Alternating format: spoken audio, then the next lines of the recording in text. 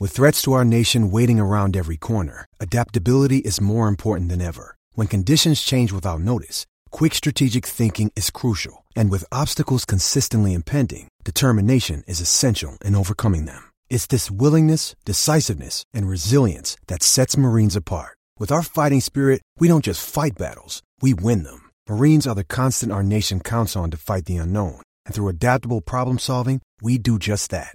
Learn more at marines.com. The following program is brought to you by Podcast One Sportsnet. Don't forget to download our new Podcast One app.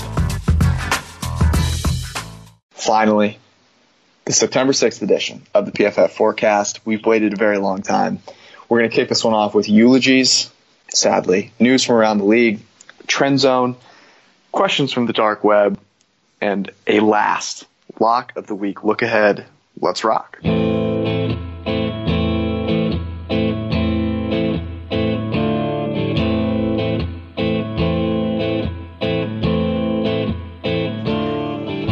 Eric, on a scale of 1 to a million, how excited are you? Dude, we not only do we get a sparkling water for men, we get football. I think we're spoiled. I think we're finally, exactly. We're spoiled right now. We'll take a pause in our jubilation to remember some late fallen souls. This one is particularly hard for me. Dearest Jarek, you came in and immediately lifted the spirits of us all. You were unable to run very well, but we appreciated the fact that didn't matter, and we loved what you did well, and you will be missed and forever in our hearts. Man, that was harder than I thought it was. I can't wait to see Alfred Morris with his right-handed swing of the bat, though. I feel like he's just gonna come in and rush for 895 yards, totally on brand for us. So while Jarek had to fall, the greater good is being served here, I think, George. Yeah, well, it's not like Alfred Morris has any experience filling in for a back that gets injured and then doing as well, or not better, than that running back did before. He averaged almost a full yard per carry more than Zeke, and about 0.4 yards per carry more in the starts that he had in Zeke's stead last year. So, and I know you were last season, before I sort of knew who he was, you kind of liked Matt Breida. I think he's got a little bit of juice to him as well. So I think that offense is still going to hum, and they were going to struggle week one probably against Minnesota's defense, but they were going to do so with McKinnon or without McKinnon. So, I think that this is, again, very on brand for us, a natural experiment, as they call it. Yeah, shout out the original Breda supporters were David Newman and Oscar Aparicio, who, great name. Yes, fantastic human beings who are great follows, actually, if you are a 49ers fan or just a fan in general. Let's move on from Jarek McKinnon here to Sua Cravens, who kind of near and dear to my heart as a dime linebacker. Why don't you speak about Sua here? I mean, dime linebackers, if we're going to look at running backs being overrated, dime linebackers to me are underrated. And Sua, missed last season with a whole host of things. This season, he looked really good the preseason games I watched. And I think he's designated to return, but we know that only 2 people in the history of the world have sort of returned. So it's going to be rough. Yeah, I'm not sure he's quite Jimmy G. Matt Cleel, you have a brother, so technically you're still living. Next up, Quentin Rollins. I don't know what to say. I'm without words. You will be missed. I think this is without value differential either, so I think we're going to move on. Byron Maxwell, I think I just put in parentheses here the Seahawks ... and I think we prepped for the podcast a little bit before the Earl Thomas news, but I still think this is really on brand for Seattle this year. One of their stalwarts, a second coming of the Legion of Boom, is gone before the season starts. All hopes dashed, man. I thought he was going to take the next step. He's the next Richard Sherman. All right, you have suffered through, all 15 of you fans, enough of the eulogies. hopefully we don't lose anybody between now and the kickoff tomorrow night. I'm sure we'll lose at least 3, dearly beloved souls in week 1, and we can cry about that as well. Let's talk about there's actually a lot of news considering it's the week right before the season starts. Let's start with the Khalil Mack trade. So the Raiders and John Gruden decided to give Khalil Mack to the Chicago Bears. They got a couple of first-round picks back. The part that confuses the living daylights out of me is they gave up a second-round pick. I can't – can you just imagine Ryan Pace on the other side? And it's like, yeah, we're not going to do the deal unless you give us a second-round pick. And like John Gruden and Reggie McKenzie are like, they're right. They're definitely not going to do it without the second-round pick. Let's give them the second-rounder. It just reminds me of being at like the toy store with my kids, and like it's one of those things where it's like, if once we buy this toy, we're gonna leave, and I'm like, okay, I'm gonna get what I want here, and then the second daughter comes in with this like humongous toy that costs like $25 more, and at that point I'm already like pot committed, so I'm just like, okay, I'm go ahead and have it. Right. I feel like once he got like a team to give him 2 first-round picks, like Gruden was pot committed and just said, okay, fine, have a second-round pick. We're terrible at it anyway. They cut like that Obi guy, right? That was their second-round pick. Obi Melanfonwu. The year before. So, I don't necessarily know if the idea that you're terrible at drafting as a franchise should be the reason why you trade away picks so flippantly, but I think that might have been part of the calculus there. It can't be, because they actually traded for 2 first-round picks, so they must have some belief. I mean, okay, so let's talk about this trade a little bit. First, gut reaction. You hear the trade comes out, you immediately think, who wins the trade? Yeah, well, it's weird because I don't think that either team wins the trade so much, right? Because I think that it's, I think long term Oakland with the 2 first-round picks gets good capital there. But from the perspective of just starting out a regime, I think it's terrible to trade away your best player who's been who everybody likes, right? So from that perspective, but I look at the other side, I don't think the Bears won the trade at all, right? Not only did they have to give up 2 first-round picks, but they had to pay Mack a huge contract, right? And so I think it's weirdly a lose in my opinion. But if I had to pick a side, I'd probably pick Oakland. Right. So obviously everyone and their mother thought the Bears stole Khalil Mack. You would have thought, based on people's reactions, that the Bears just got Khalil Mack for free. They just came into Oakland in the middle of the night and just blasted Khalil Mack. The Raiders got nothing for him. Here's the thing that is interesting to me. So everyone is talking about, the Bears are so smart. They've got a quarterback on a rookie contract. They're spending, the money that they're saving there. And the weird thing is 2 first-round picks are super valuable, and the Raiders have already invested in Derek Carr. Those 2 first-round picks don't come to they don't come into fruition for another couple of years. So are you basically saying that Derek Carr is not going to get you to a Super Bowl? That sort of was an undertone of it that I don't know was curious to me, and I think maybe tips their hand a little bit. But I think if push comes to shove and just forgetting which team is which, I'd probably rather have the 2 first-round picks. But if I were the Raiders, I probably would have just paid Khalil Mack. Right. I think honestly, if it comes down to trading the assets versus, signing the player, wouldn't you just rather just sign the player? You know what I'm saying? It's a known commodity, right? It's a known commodity so you're technically not rebuilding from a salary cap standpoint, right? You've paid your quarterback a crap ton of money. You've invested in some offensive weapons. You have a decent offensive line. And what's interesting, this is the part of the trade that I think is really interesting. So the Raiders defense sucked with Khalil Mack. They're 29th in the league in EPA allowed with Khalil Mack. They're terrible. The reason they're terrible is that they can't cover anybody. I could go for 150 15 yards, and you 2 have better touchdowns. foot speed than Sean Smith did last year. I mean, they were horrible. Like the next closest team in terms of like deep passer rating allowed was like 20 points behind them. It was hilarious. So it kind of goes to show what we've talked about forever and ever and always, which is that coverage is the more important facet. Khalil Mack can get to the quarterback as much as he wants, but if guys are wide open over the middle of the field, that's not an issue, right? On-rhythm throws under pressure are not an issue for quarterbacks. So they've invested in the secondary in free agency. They've got Garyon Conley, who, if he actually plays, could be pretty decent. Wouldn't it be crazy if the Oakland defense is better this year than it was last year? And that doesn't mean that trading Khalil Mack was the right move or that it's better because they traded Khalil Mack.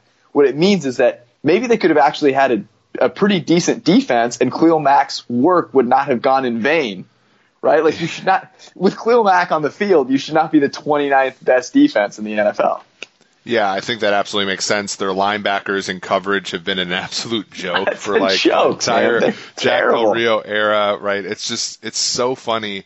And I absolutely agree with you. I think, again, this is going to be a case study in sort of the cap on how good, how much value an edge rusher can have. So like, Mack is super productive. We had him last season at about, 1.4, 1.5 wins above replacement. Above an average guy, it's about 0.6, right? And I think the Bears were sort of trying, with Leonard Floyd and Sam Acho and Aaron Lynch to have at least average players there. So I really do wonder what the variance there is. But, we're going to see it with Oakland. If Oakland, Arden Key, right, they got some guys in the secondary, as you said, with Rashaan Melvin. Like, if they improve defensively, this is a real self-own for them, which is really funny. I think with the Bears on their side, what really makes it tough is that in the NFL, you need, I think, some flexibility, right? And what teams like the Patriots do over and over and over is they give themselves flexibility. They were almost going to trade up for Baker Mayfield. Why? Well, because they had draft picks through their ears by being smart with their assets. The Bears now have basically told the entire league, we're all in on Mitch Trubisky, right? If Mitch Trubisky flops this year, if he has like if he ends up like Paxton Lynch or Christian Ponder or whatever right now, then they have no assets to move up to go and get the next first-round quarterback they want, which we know that those guys increasingly become top 10 picks and increasingly need the draft capital. The Bears don't have the first-round picks, the horses, to go up and get that quarterback. And so they're stuck with Trubisky or, veteran quarterback de jure, which is going to be harder to acquire with max salary for the foreseeable future. Yeah, so they've got the second-round pick. They don't have their 2 first-round picks. And here's the thing that I think you have to say to yourself if you're the Bears before you make this trade, and that is simply this. Can our team, as currently constituted, win a Super Bowl? And if your answer is yes, the reason your answer is yes is what you've seen with Trubisky and Nagy.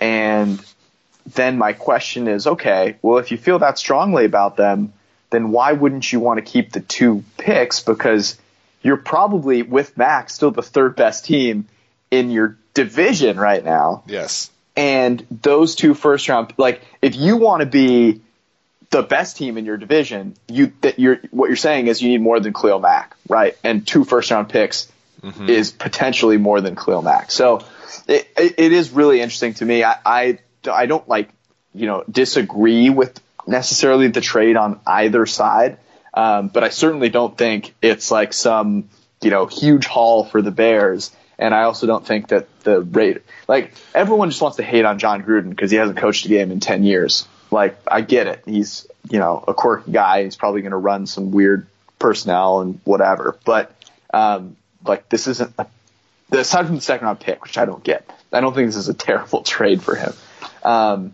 You pulled out some cool stuff that I think is interesting to look at. So comparing Khalil Mack, he's 27, and thinking about, okay, where are other guys at, edge rushers at their, 27-year point, and then what happens, 4 years down the road? What can we expect? We know that pass rushing, PFF grades do a really good job of capturing a guy's ability to rush the passer, and that's a pretty stable thing. So I don't know, what does that make you a little more bullish on picking up Mac or less so? Yeah, certainly. And I think to get to your main point, I think what this frustrates us with is simply the lack of a clear philosophy for either team, right? And I think that in terms of player acquisition is just what's going to grind our gears until we see a team with a clear philosophy over and over. I think in terms of wins above replacement, and granted, we only have, from 2013 to 2018, in terms of WAR, but what we found is that it's one of the most stable things, year to year basis that we've generated in our careers at PFF. So we really do like this metric. Looking at guys that are age 27, there are basically twice as many guys at age 27 who have WAR above 0.5 than there are guys at age 31, which Mac would be, 4 years into that contract, that have WAR above 0.5. And there are 3 times as many guys with WARs greater than 1 than there are, age 31 guys. Calais Campbell being the exception last year, generating over a win and a half above replacement for the Jaguars. So there is some drop-off, and we do see, if you look at WAR versus age, again, sample size is small because we only have WAR for so long, but it does appear that edge rushers sort of plateau. Again, there's an issue with scheme, so, for what it's worth, they were a 4-3 defense in Oakland, they're a 3-4 defense in Chicago, so there are just things that I think, again, back to your point, to agree with you, keeping a guy like that is probably preferable to moving a guy like that, right? You just add so much uncertainty for both teams, and I think when you add in age and you add the length of this contract, the investment, the commitment that you make, it's, as you said, questionable. I think on both sides. I don't hate it, as you said, but it is strange. Speaking of strange, Earl Thomas was a Seahawk, a Cowboy, nowhere, and now a Seahawk again, is back in Seattle. Something that I was excited to hear about because we've been bullish on Seattle, despite their own fans' desire to pretend that only their punter is the reason to watch football games. Their weird, desire to see the whole thing burned down is pretty funny. I mean, you have a top 5 quarterback. Let's not forget Tavares Jackson was out there just a few years ago.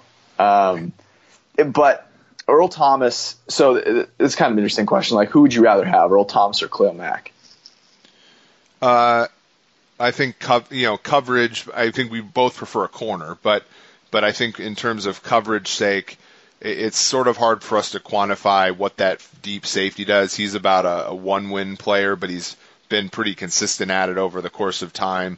I'd probably side on Mac just because he's younger.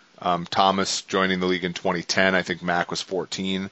But I think it's pretty close. What do you think? Yeah, the age thing is the kicker for me too. If they were the same age, I would definitely go with Earl Thomas. Really, no question there. But Earl Thomas, what he did, when he was on the field versus off the field for the Seahawks was pretty dramatic. Against the pass, negative EPA for offenses facing a Seahawks defense with Earl Thomas on the field, and then the positive EPA when he's off the field. So a huge flip in what it's like to face the Seahawks defense. And it's a fairly decent sample size, about 500 non-garbage time snaps. So I don't think there's any question there. And then it's also a matter of, okay, so he's 1 win above replacement, but for the Seahawks, who are they putting out there? Yes. Yep. So is it even a replacement level guy? That may be a really true, 1 to maybe even 1.5 wins that the Seahawks get. And obviously, that division is, we think pretty darn tight. And they have the best quarterback in that division, which is interesting in comparison to the Bears, who, depending on, could, maybe have the worst quarterback.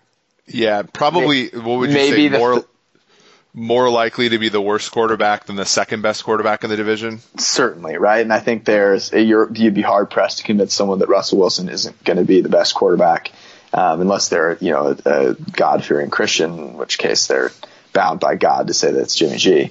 But I don't know. I think this is great news for the Seahawks, and I don't know. It frustrates me a little bit to see maybe the way the media portrays it as much as it is more doing this than actually what's happening. But it just seems like there's all of these frosty relationships between players and ownership and, with players and the league. And I don't think that's how how things should work, because we watch these stupid games because of the players. Right. And, I feel like they should be, celebrated a little bit more.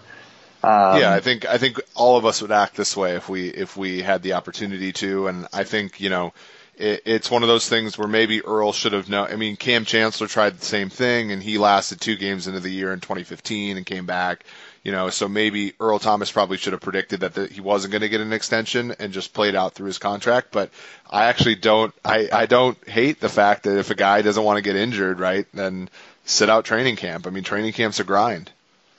No, I totally understand. So another guy who's now apparently thinking of sitting 10 games is Le'Veon Bell.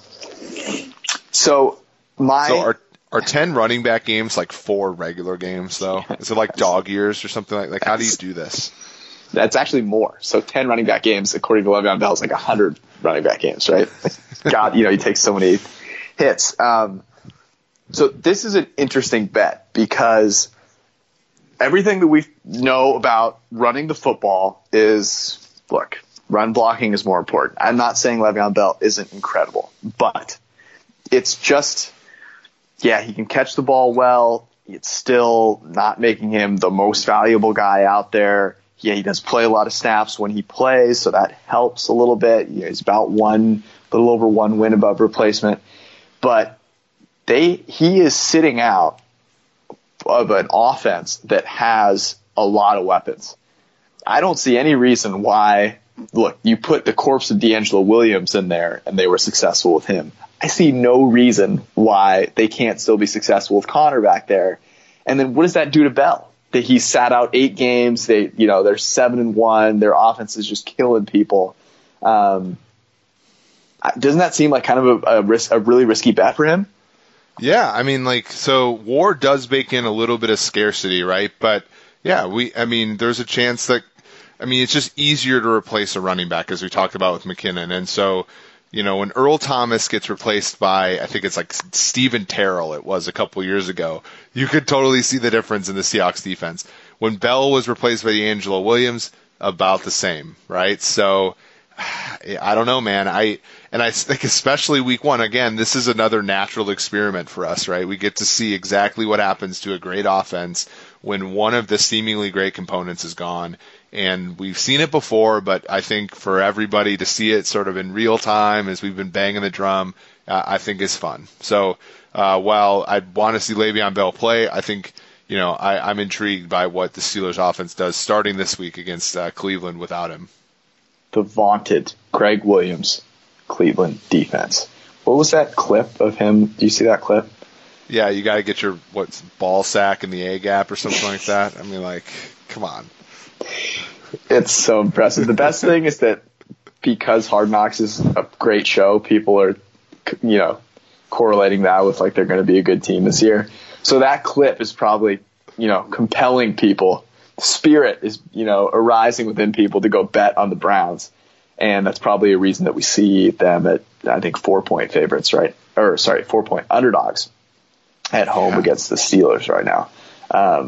Which is just ridiculous, in my opinion. We'll talk about that later. We'll discuss that later. Some other news to quickly get to. The Eagles are starting Nick Foles. We've known this for a very long time. We will not dwell on it here. The Browns are starting Tyrod Taylor. God only knows why. By the way, over-under number of games before we see Baker Mayfield. 0.5. And I'm with you there. If they're down 17-3. They're putting in Baker, and then we're sweating out that pick. John Dorsey is coming down the steps from the press box with a little pep in his step, a very fierce chew with Neil, to that with gum. Neil Hornsby next to him, and wearing the Baker Mayfield jersey, and Mayfield is going right in that game. And the Bills are starting Nathan Peterman, which is just a gift to us all. It's just tasty. Oh, my God. What does that say about Josh Allen, by the way? Well, at one end, like if they saw Allen, were like, oh my gosh, this guy sucks, then they could probably just say, okay, well, this whole offense is terrible. Let's throw him out there. Let's prove it to everybody. And let's pick a quarterback next year.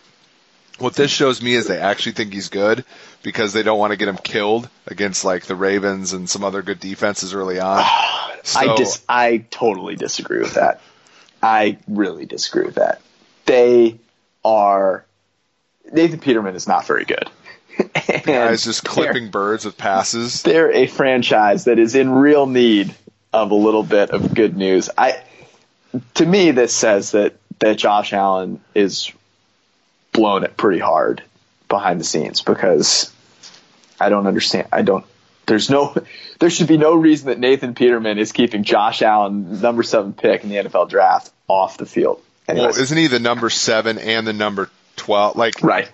So, 2 top 15 picks. Oh my God. Unbelievable. All right. That's enough for news. Let's roll into the Trend Zone, which is, of course, brought to us by, I don't know, do you have a sponsor for this one? MyBookie.com. Yeah. MyBookie.ag. MyBookie.ag. No.com. Brought to us by MyBookie.ag. They're a fantastic place to go make investments. I just recommend that you don't roll with the trends. Actually listen to, I don't know, what the preponderance of evidence says about teams of certain strengths playing other teams of certain strengths. MyBookie.ag. You play, you win, you get paid. All right. This is a good one. I've seen this like multiple places, actually. So our good buddy on Twitter, @Suma810, he's a good follow, actually. Does a ton of great stuff with gambling. And he points out a fantastic trend. The Steelers are 14-24 against the spread. That's 37% for you idiots out there. As road favorites of more than 3 points under Mike Tomlin. The rest of the league is, get your calculator out, 241, 218, and 9 for you morons out there. That's 53% over that span. Pittsburgh is currently a 5.5 point favorite at Cleveland. We know, of course, they're now about 4, maybe 3.5, depending on where you go. So, Eric, you're at a bar. Someone reads this off verbatim. What do you do?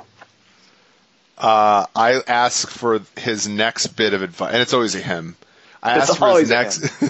There's no woman out there that is spouting this off at a bar for like the simple fact that she is far too aware of her surroundings. Yes. Never be that ignorant. So I ask for his next stock tip, and then I run over to my Fidelity.com account, and I buy a mutual fund that includes none of those stocks.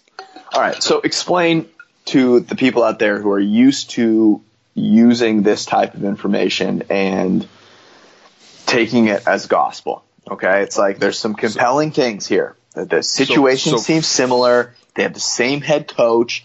It's 38 games, Eric. 38 games. That's a lot. Right. As road favorites. They are road favorites in this game. Yeah. So what's really interesting here is that this is over the Mike Tomlin era. When did Mike Tomlin start with the Pittsburgh Steelers? I'm trying to think. Was that whenever Ben Roethlisberger basically came into the league? 2007, right? Yeah. And like during the course of that time, Charlie Batch started games, Bruce Gradkowski started games, Santonio Holmes was a wide receiver. Jerome maybe not Jerome Bettis, but like there's 38 sounds like a big sample, but actually over the course of like 10 years, you're talking about almost nothing, and almost nothing containing the players in that game. Secondarily, like this also includes last season week 1 when Pittsburgh went into Cleveland against a much improved Browns team and were 10-point road favorites and won by 3, right? Mm-hmm. So like that type of game is included in this funny sample that we're going to compare, right, with this current game, which is a 4-point spread. Those are two different animals, right? And so it's crazy, and that's why these like trends like make no sense, right? Like aggregate, and then only differentiate when like the thing that you're studying is real and replicable. Yeah, so those are the two big things that I always come back to, which is the players playing in the game are important, and are certainly not the same.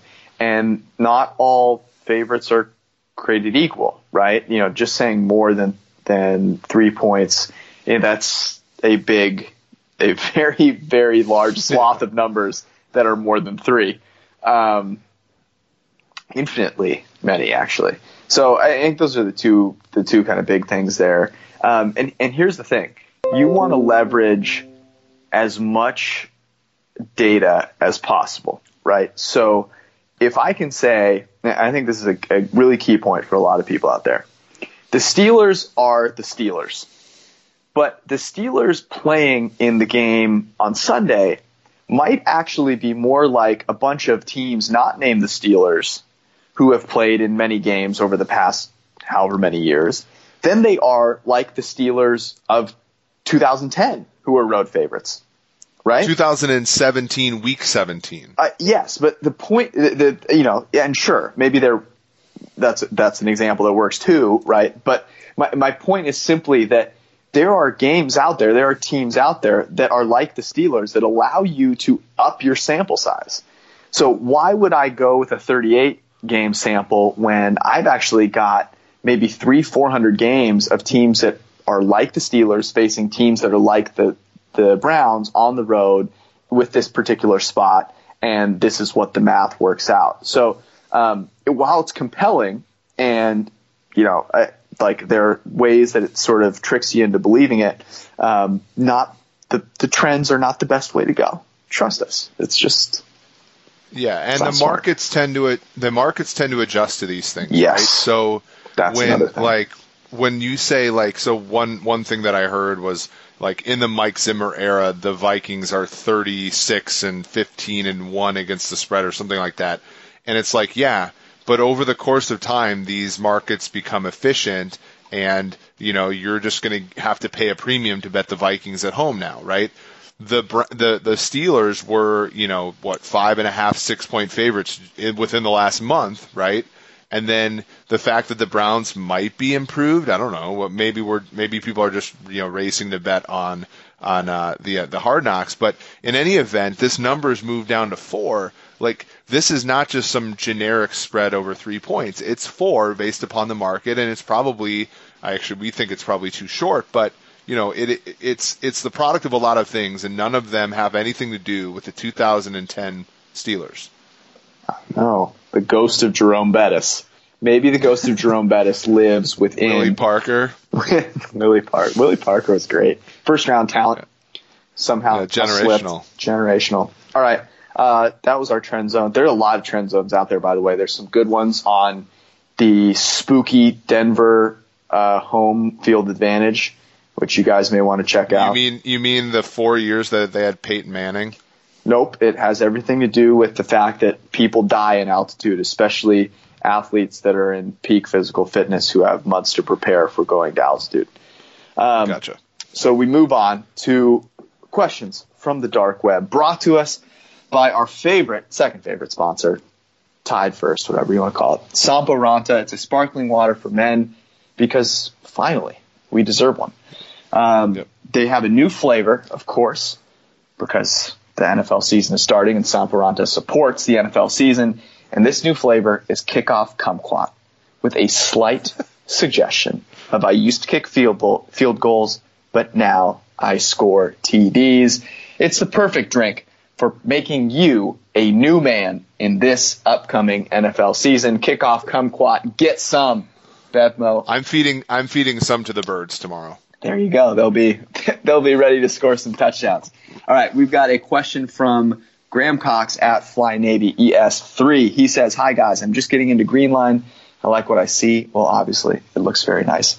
Would you guys please consider doing a tutorial on sports betting for those of us who are new to the game, or maybe a dedicated podcast? Thank you." So I will first mention that he's talking about PFF Greenline. That is the part of the ProFootballFocus.com website where we have all our picks for every game, not just this week, but for the whole season. We give you 3 different bets against the spread, money line, over, under. It looks really sweet. We show you a lot of stuff that's behind the hood that goes into making these picks. You can read all of the articles that go with it. There's some key stats that talk about quarterbacks and injuries and all this different stuff. I think it's a really great product. PFF Elite subscription is what you need. Can you give some sage advice on sports betting, given that you are a degenerate sports bettor yourself? I would say, like you said, there's 3 different things that we're going to offer. And the one I think we talk about the most is just point spread, right? So, for example, Pittsburgh, they're 4-point favorites against Cleveland. Obviously, they have to win by more than 4 for you to bet on them and for you to win money. Cleveland loses by less than 4 for you to bet on them and to win money. What's interesting and what I like about our model, and I think some of the other models out there, but I think specifically ours, is that we say that Pittsburgh is a pick only if the probability that they cover that 4 points is greater than a certain percentage, right? And so it's really been interesting in watching these things evolve, right? And the market numbers have come really close to our numbers. Almost every one of our games had at least one pick about 3 weeks ago when we put this out here, and now it's more like about 2/3, and even then within those very few, is that like there are some numbers that just simply are different than others, right? So, for example, if you look at Green Bay and Chicago, Green Bay is a 7.5-point favorite. If we have any sort of like shade towards the underdog, right, it's actually not that difficult for an underdog to cover minus 7.5 by the nature of the game of football, right? You lose by a touchdown, you still cover, right? Whereas, another game, for example, if you look at Tennessee-Miami, that game's at minus 1.5. We're actually more towards the underdog there at minus 0.5, but the probabilities don't shake out there because basically the underdog has to win the game in order to cover 1.5 points, right? So that's what I like. And I think that those little nuances, I don't know necessarily if you sort of learn those on the fly or just kind of like by observing them, but I think PFF Greenline is a really good way of going in there and sort of experimenting with sort of what are the conditions under which you actually have an edge and you can sort of exploit them. The great thing is that even if you don't want to think that whole thing through, we tell you, hey, we have a pick or we don't. And so you can just got to go in and be like, all right, these are the picks that they're giving me. I'm going to pick some. Hopefully you're going to also bet against something terrible and donate a portion of your winnings to that. Here's my betting advice. Tutorial, if you will. If you are gambling on sports in order to make a fortune, you're an idiot. What you should be doing is gambling on it to have fun, and doing so intelligently will keep you from losing all of your money. Yes. Those are my words of advice. You will end up enjoying yourself far more if you go into it to have fun and to try and be as smart as you possibly can than if you do being like, I'm going to try and make $1 million, because that's how you end up losing it all. And using our tool, using Greenline, is going to help you do that. So center your focus, make sure you're in the right space. Well, and just to kind of double down on that, so both of us used to be educators, right? And there's education. I'm still an educator, actually. Yeah. There's research to suggest that when you try to predict things, you learn them better.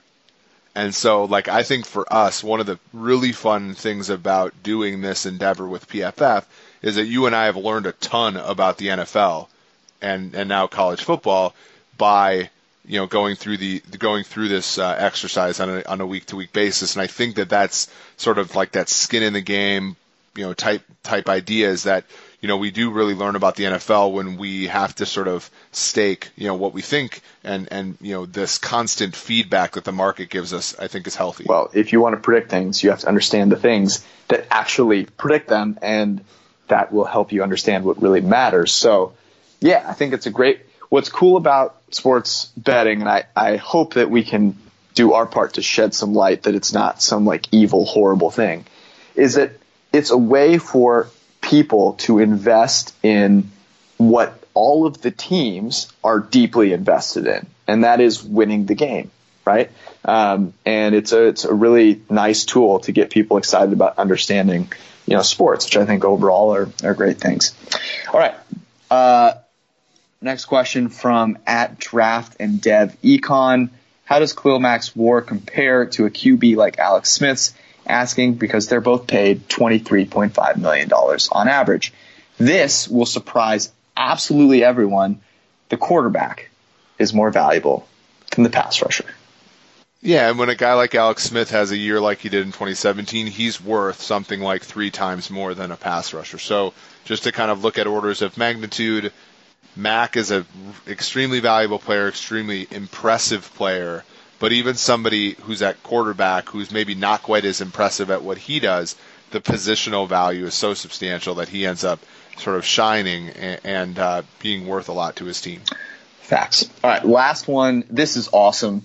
Friend of the podcast, at Sean from Seabeck, Sean Clement, he joined the bet against movement. He bet against MS, which is fantastic because MS fucking sucks.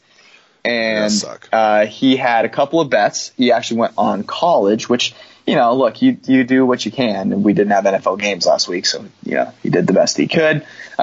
He actually split because he went with Washington, which, look, to be fair, that roughing the passer, if anyone watched that game, that was the worst hit I saw all weekend. And it wasn't we were on called. The right side of that argument. It wasn't called, and I think I don't know. I think our pick was right. Yeah, obviously, the game of football is variant. Notre Dame was a great pick. They smashed. And Sean bet them on the money line, so he ended up ahead for his 2 picks because Notre Dame was plus 120. So bet against cancer is currently positive. That means that he kicked a little bit of MS's ass with those bets. That's right. So jump on board. If not, that means that you're supporting something crappy. All right. Before we get into the lock of the week candidates and looking ahead for everything, I'm going to tell you again about mybookie.ag. We both use it. It's fantastic. They make it easy to cash out. They've got great customer service. They offer every bet that you could possibly want, all the way to over-unders on individual player fantasy totals for a player in a week. The best thing about it is they have live online betting, which is the thing that I use the most. And if you're a shrewd bettor, something that you want to make sure you have wherever you are investing, mybookie.ag is the place to go. Use promo code PFF to get a dollar for dollar match on your first deposit. Promo code PFF, mybookie.ag. We're like hours away. So if you're not there already, you're already late. mybookie.ag, you play, you win, you get paid. All right, we are going on Friday morning, Thursday night, immediately after the kickoff special against Philly and Atlanta. We are going to record our Lock of the Week podcast with a couple of other picks, but most importantly, our Lock of the Week. So you're going to want to check that out. Make sure that you're ready to go bright and early on Friday morning, because if you listen in the afternoon, you could be getting a different line. That's how much the lines have moved. And I think this is a good opportunity to tell people that you mentioned it earlier. The lines have moved a ton since a couple weeks ago. So if you want to make the most out of green line, you want to make the most out of, betting, what you want to do is get in early. So we're going to be doing a podcast every Sunday night, Monday morning, right after Sunday Night Football is over. I'm going to hop on the phone with you, and we're going to talk about early lines to give everyone the best opportunity to pick up on the inefficiency of the market. You'll want to make sure you check that out. Case in point is Atlanta Philly. When this line came out, when the schedule came out, you and I immediately said this is going to be our lock of the week, week 1. It was 5.5 when it opened, and I think it like ballooned even to 6. And then now gradually. Now where is it? On mybookie.ag, I believe Atlanta's favored by a point.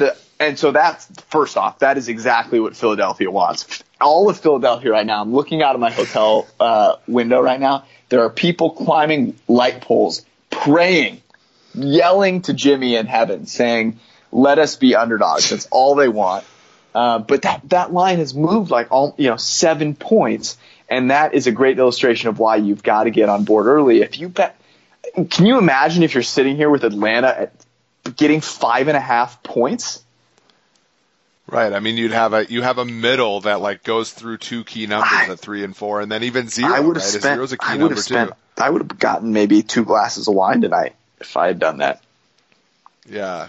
Well, I think we should tell the listeners that the Herculean task that you have in recording the podcast after being in the Sunday Night Football truck, by the way, I'm not joking. I'm super proud of you. This is pretty cool.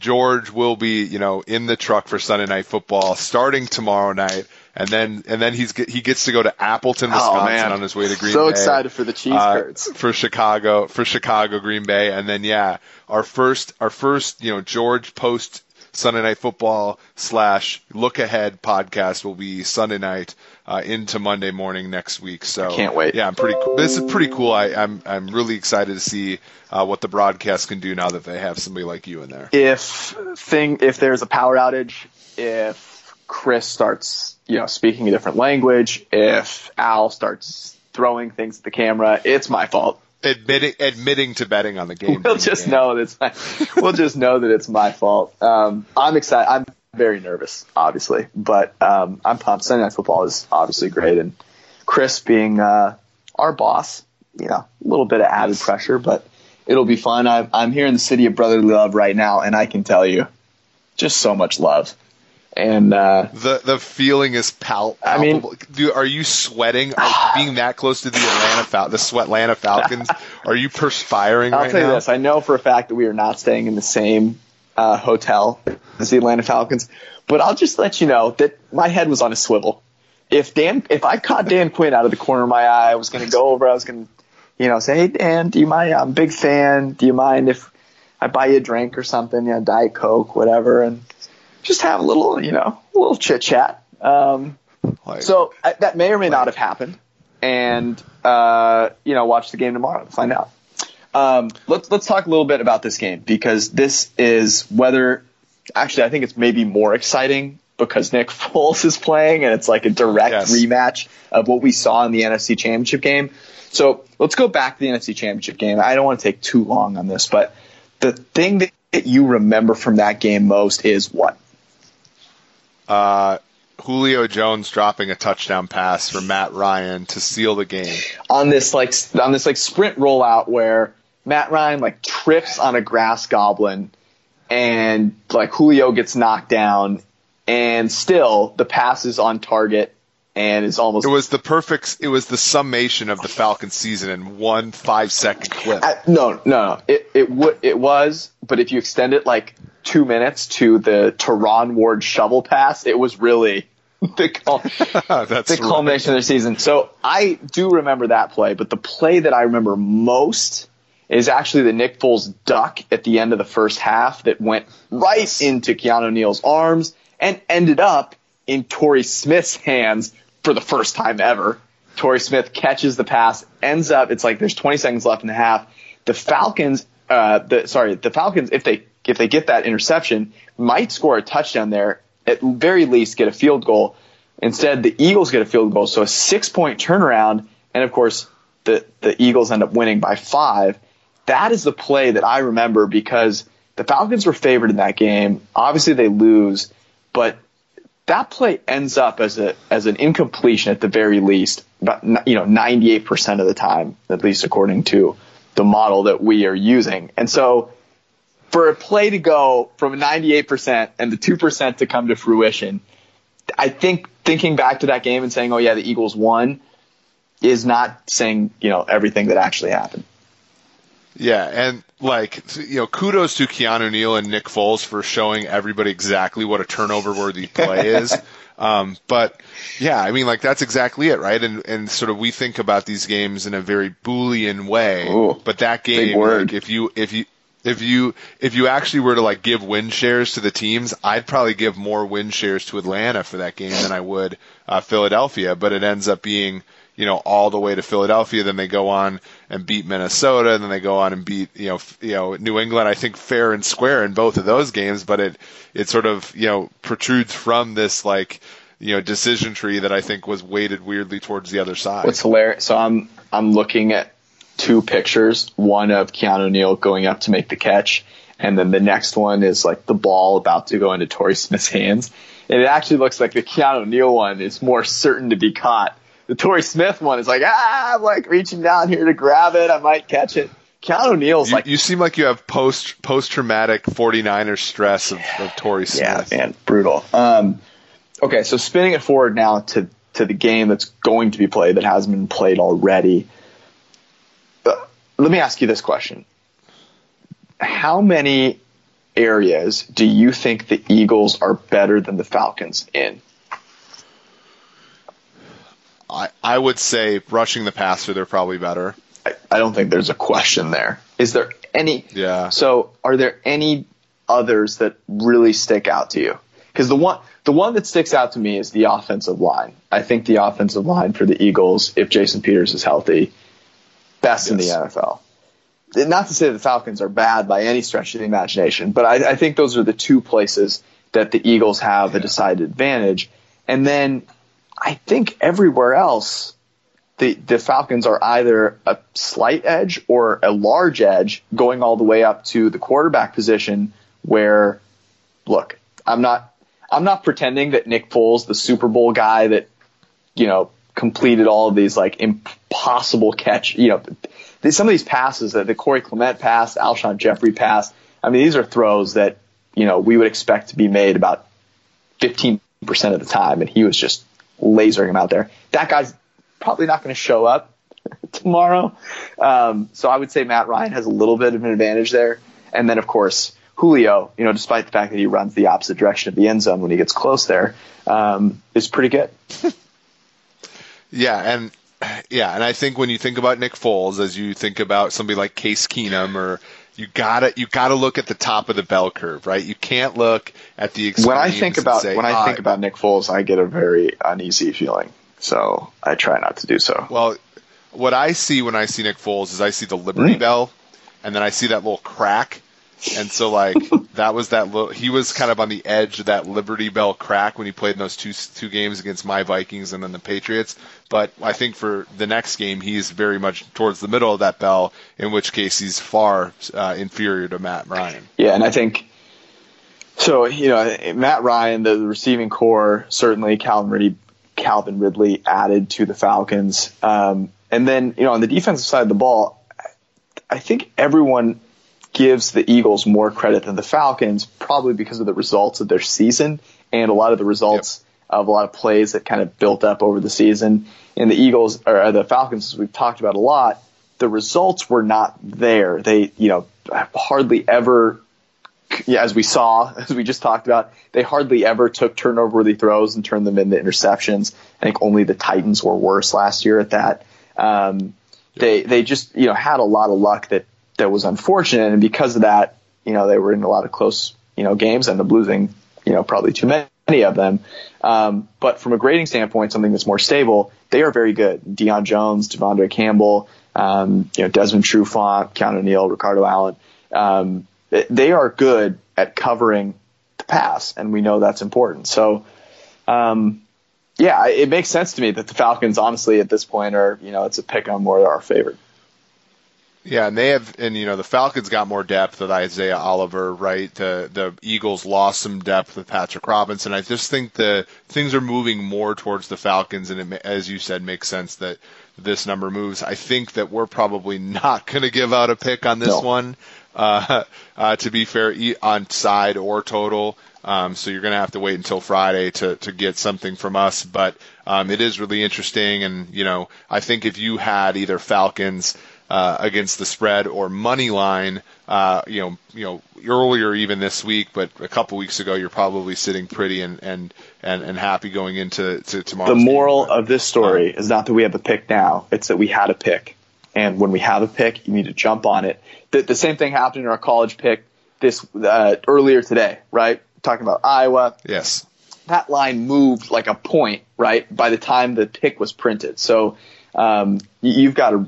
I think the line moved. So we had Iowa -3.5. I think by the time you took your microphone, slid it through your shirt, clipped it onto your collar, it had moved to 4. Yep. And then by the time I got home tonight, it was 4.5. And, you know, when you have a game being 5.5, right, you just lose, I think, all of your edge. You go through a key number there in 4 as well, right? And so there's another example. Last week we had a game, I think it was Florida International against Indiana. It was going to be a pick at 10.5. By the time the spread picks column printed, it was 9.5. We pulled the pick. The game ends up 10, right? And so it's just one of those things where you have to be cognizant of the fact that there are key numbers, and we don't want to give you guys advice that, you know, where the edge is so much smaller than it was before based upon market movement. Plus, you'll catch me betting against Doug Peterson. Never. Yes. The interesting thing is, like, the Eagles are kind of banged up, but Doug Peterson can always put his 2 balls on the field, and all of a sudden they've got 11 healthy guys ready to rock. So we'll see if what Dan Quinn comes with. Hopefully he brings some heat. Let's talk for the last time about potential locks of the week here. We're going to deliberate. We have deliberated a lot, and I will pull a few more pieces of hair out of my head before we figure it out. Right now, the 2 games that you're sort of going back and forth between, where you think I feel pretty confident about both, are what? I think New England -6.5, -6. You know, I think it's -6 now against Houston, right? We talked about this before. A lot sort of, you know, hinging on Deshaun Watson, right? His comeback, the fact that New England looked poor against them a season ago, barely winning that game outright. New England sucks, right, in home openers played after the year 2016. Correct. So that's, you know, that's one that we've had our eyes on for weeks. It does not look like having our pickup on Greenline has done much of anything to this number. So actually, I think it's moved down. Away from us, yeah, exactly. And in fact, this was a pick that we had, if you look at our sort of like flippant, way too early spread picks that we printed in like May. This was one that was on that one too. And I think it's been anywhere from 6 to 7 during that time. So that's one that I've had my eye on. And as we talked about previously, Pittsburgh, I think we like that even at -5, -5.5. But now that it's -3.5, -4, I think that we're probably going to like this one and sort of go against the market here. Okay, let's talk about a game that I think has potential, but I am a little hesitant. And when I say that it's the Jacksonville Jaguars, you probably know why. The Jaguars were a team that we were against far too many times last season and paid the price, and now they're a road favorite of 3 points facing the Fighting Eli Mannings. I feel like this should be – we have the pick for Jacksonville. I feel like I should be more gung-ho about this. Do you have any salve for my Blake Bortles wounds here? Yeah, I think that Jacksonville's defense, to the degree that we can bank on defense in a Week 1 game, is such that the Giants are going to have a really difficult time doing much of anything, right? And you know, aside from the fact they lost their nickel corner, the Giants still have, you know, Eli Manning, and they still have an offensive line that, while probably improved, is still going to be no match for the Saxonville defense. Odell Beckham is a terrific player, but Jalen Ramsey is one of those players I think that can go toe-to-toe with him.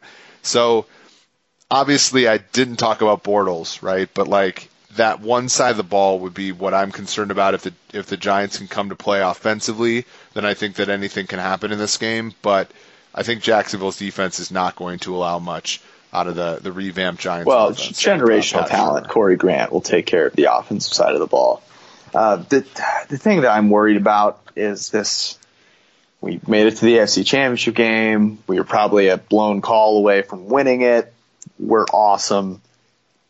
I don't know. They're a young team. It worries me a little bit.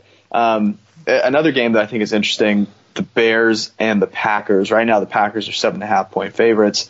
We do have the Bears as a pick here. And I don't know, man. It really has nothing to do with Khalil Mack, so to speak, and more to do with I'm not going to be a believer of the Packers defense yet. obviously I think Aaron Rodgers is great, but the Bears defense was 5th in our metrics last season and presumably is only getting better with Khalil Mack, pending their coverage doesn't fall through the roof. So 7.5 seems like a lot for a Packers team to cover that, Aaron Rodgers is all world, but other than that, I don't know that they have a ton.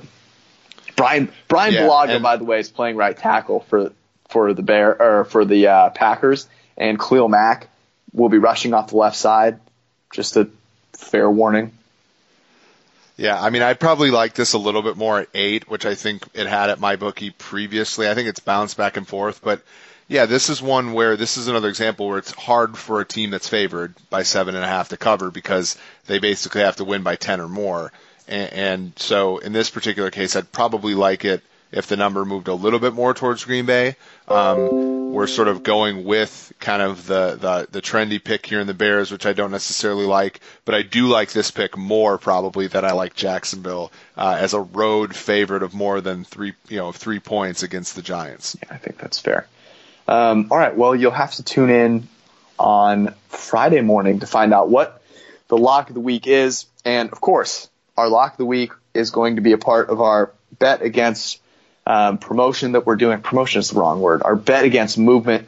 We are in the Super Contest. 50% of anything that we win in the Super Contest is going to the charities that we've talked about for a while. Pediatric Cancer, Ronald McDonald House, International Justice Mission, suicide prevention, whatever it is that you choose, pick something. Our lock of the week, we're going to do $100 combined between both of us, and everything we win is going to go to that. So pick one bet that you're going to do each week or that you got for a season-long thing. Make it happen. I promise you'll enjoy betting a little bit more. You'll love the process a little bit. You'll appreciate it as opposed to just hoping that you get rich for your own good. Actually do some good. So make it happen and bet against something. We'll be back, as I said, Friday morning. Until then, you can hop on to ProFootballFocus.com. Check out all the stuff on PFF Elite, which includes PFF Greenline. Monitor the Thursday night game up until kickoff. Maybe something will show up and you'll be able to grab it. And then we'll talk to you guys on Monday.